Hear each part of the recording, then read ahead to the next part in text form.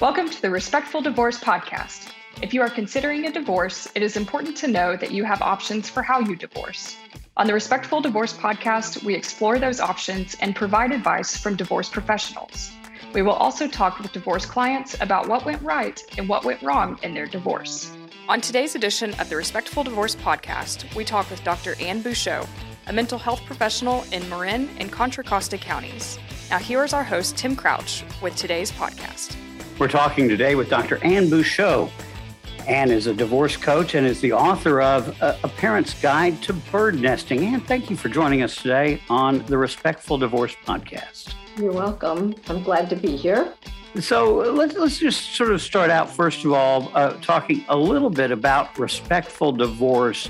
From your perspective, what does that mean? Respectful divorce. Well, I'm a psychologist. I work with many families going through divorce, and the ones that just bothered me so much were the ones that were high conflict, the people that went to court. When I found the model of collaborative divorce, which was about 20 years ago, I felt like I died and gone to heaven. I love working with collaborative professionals and helping people get divorced and coming out of their divorce in better shape than they went into it. So how is it different from what most people think about divorce? Well, first of all, the professionals work together. So we don't have things like opposing counsel. We have attorneys who work together. And the coaches help the parents talk to each other. Sometimes it's about resolving unfinished business, but usually it's more about parenting issues, setting up a parenting plan, communication, and they might work individually with coaches to learn healthy ways to negotiate, figure out what their true goals and interests are and how to express them. So that parents will work with their own coach individually and sometimes together in 4 ways with the 2 coaches. So I guess one of the things that can come out of the collaborative process is this idea that you wrote the book about, and that is nesting. So what is nesting in terms of a divorce? So nesting, or bird nesting as it's sometimes called, is a transitional arrangement usually where the children stay put in the home. Their lives are not disrupted. The parents take turns coming in and out of the home like birds flying in and out of the nest. That's where the term comes from. And in this way, the parents have some time to figure out what are they going to do next. They have some time to take care of themselves. Are they going to reconcile? Are they going to move on to divorce? But all of this is handled by the parents while the children stay put. They sleep on the same pillow every night. Their routines are not disrupted. It also gives the parents time to get used to being single parents or solo parents, and it reassures the kids that both of their parents will continue to be actively involved with them.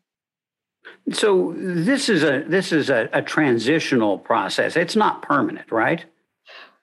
Usually it's transitional. Now, 28 years ago, I nested with my ex-husband for 15 months, and we set a goal when the divorce was finished. That's when we ended the nesting. Some people will set some sort of milestone, like the end of the school year, or when the house is sold, or sometimes it's when a new relationship is established. But I have actually talked to people who've nested for quite some time. And in the book, there's a whole chapter of my interview with a family that nested for 6.5 years. And I interviewed both parents and all the children who are now adults.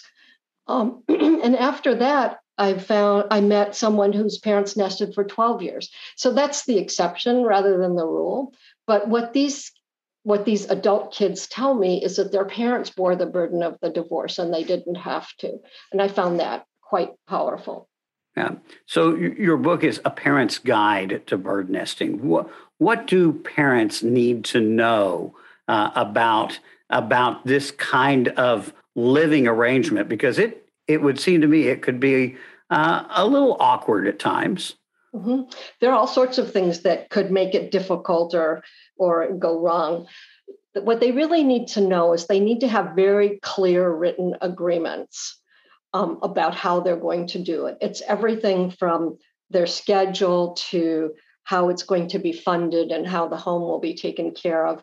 Some agreements about privacy, if the off-duty parent comes into the house, is that okay or not? Some agreements about not bringing dates into the home. One of my cases kind of fell apart when the wife found a used condom in the bedroom. That's not a good thing. Other agreements about not removing things from the home. There are a lot of specific written agreements, and the templates for those agreements are all in the book.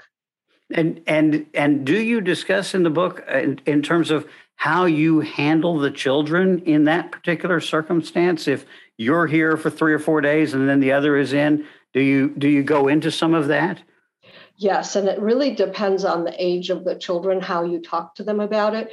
But I actually find the nest metaphor quite helpful with kids because they understand the idea of birds swooping in and out of the nest. But yes, they need to understand what their parents are doing, and the parents need to explain it without making promises they may not be able to keep.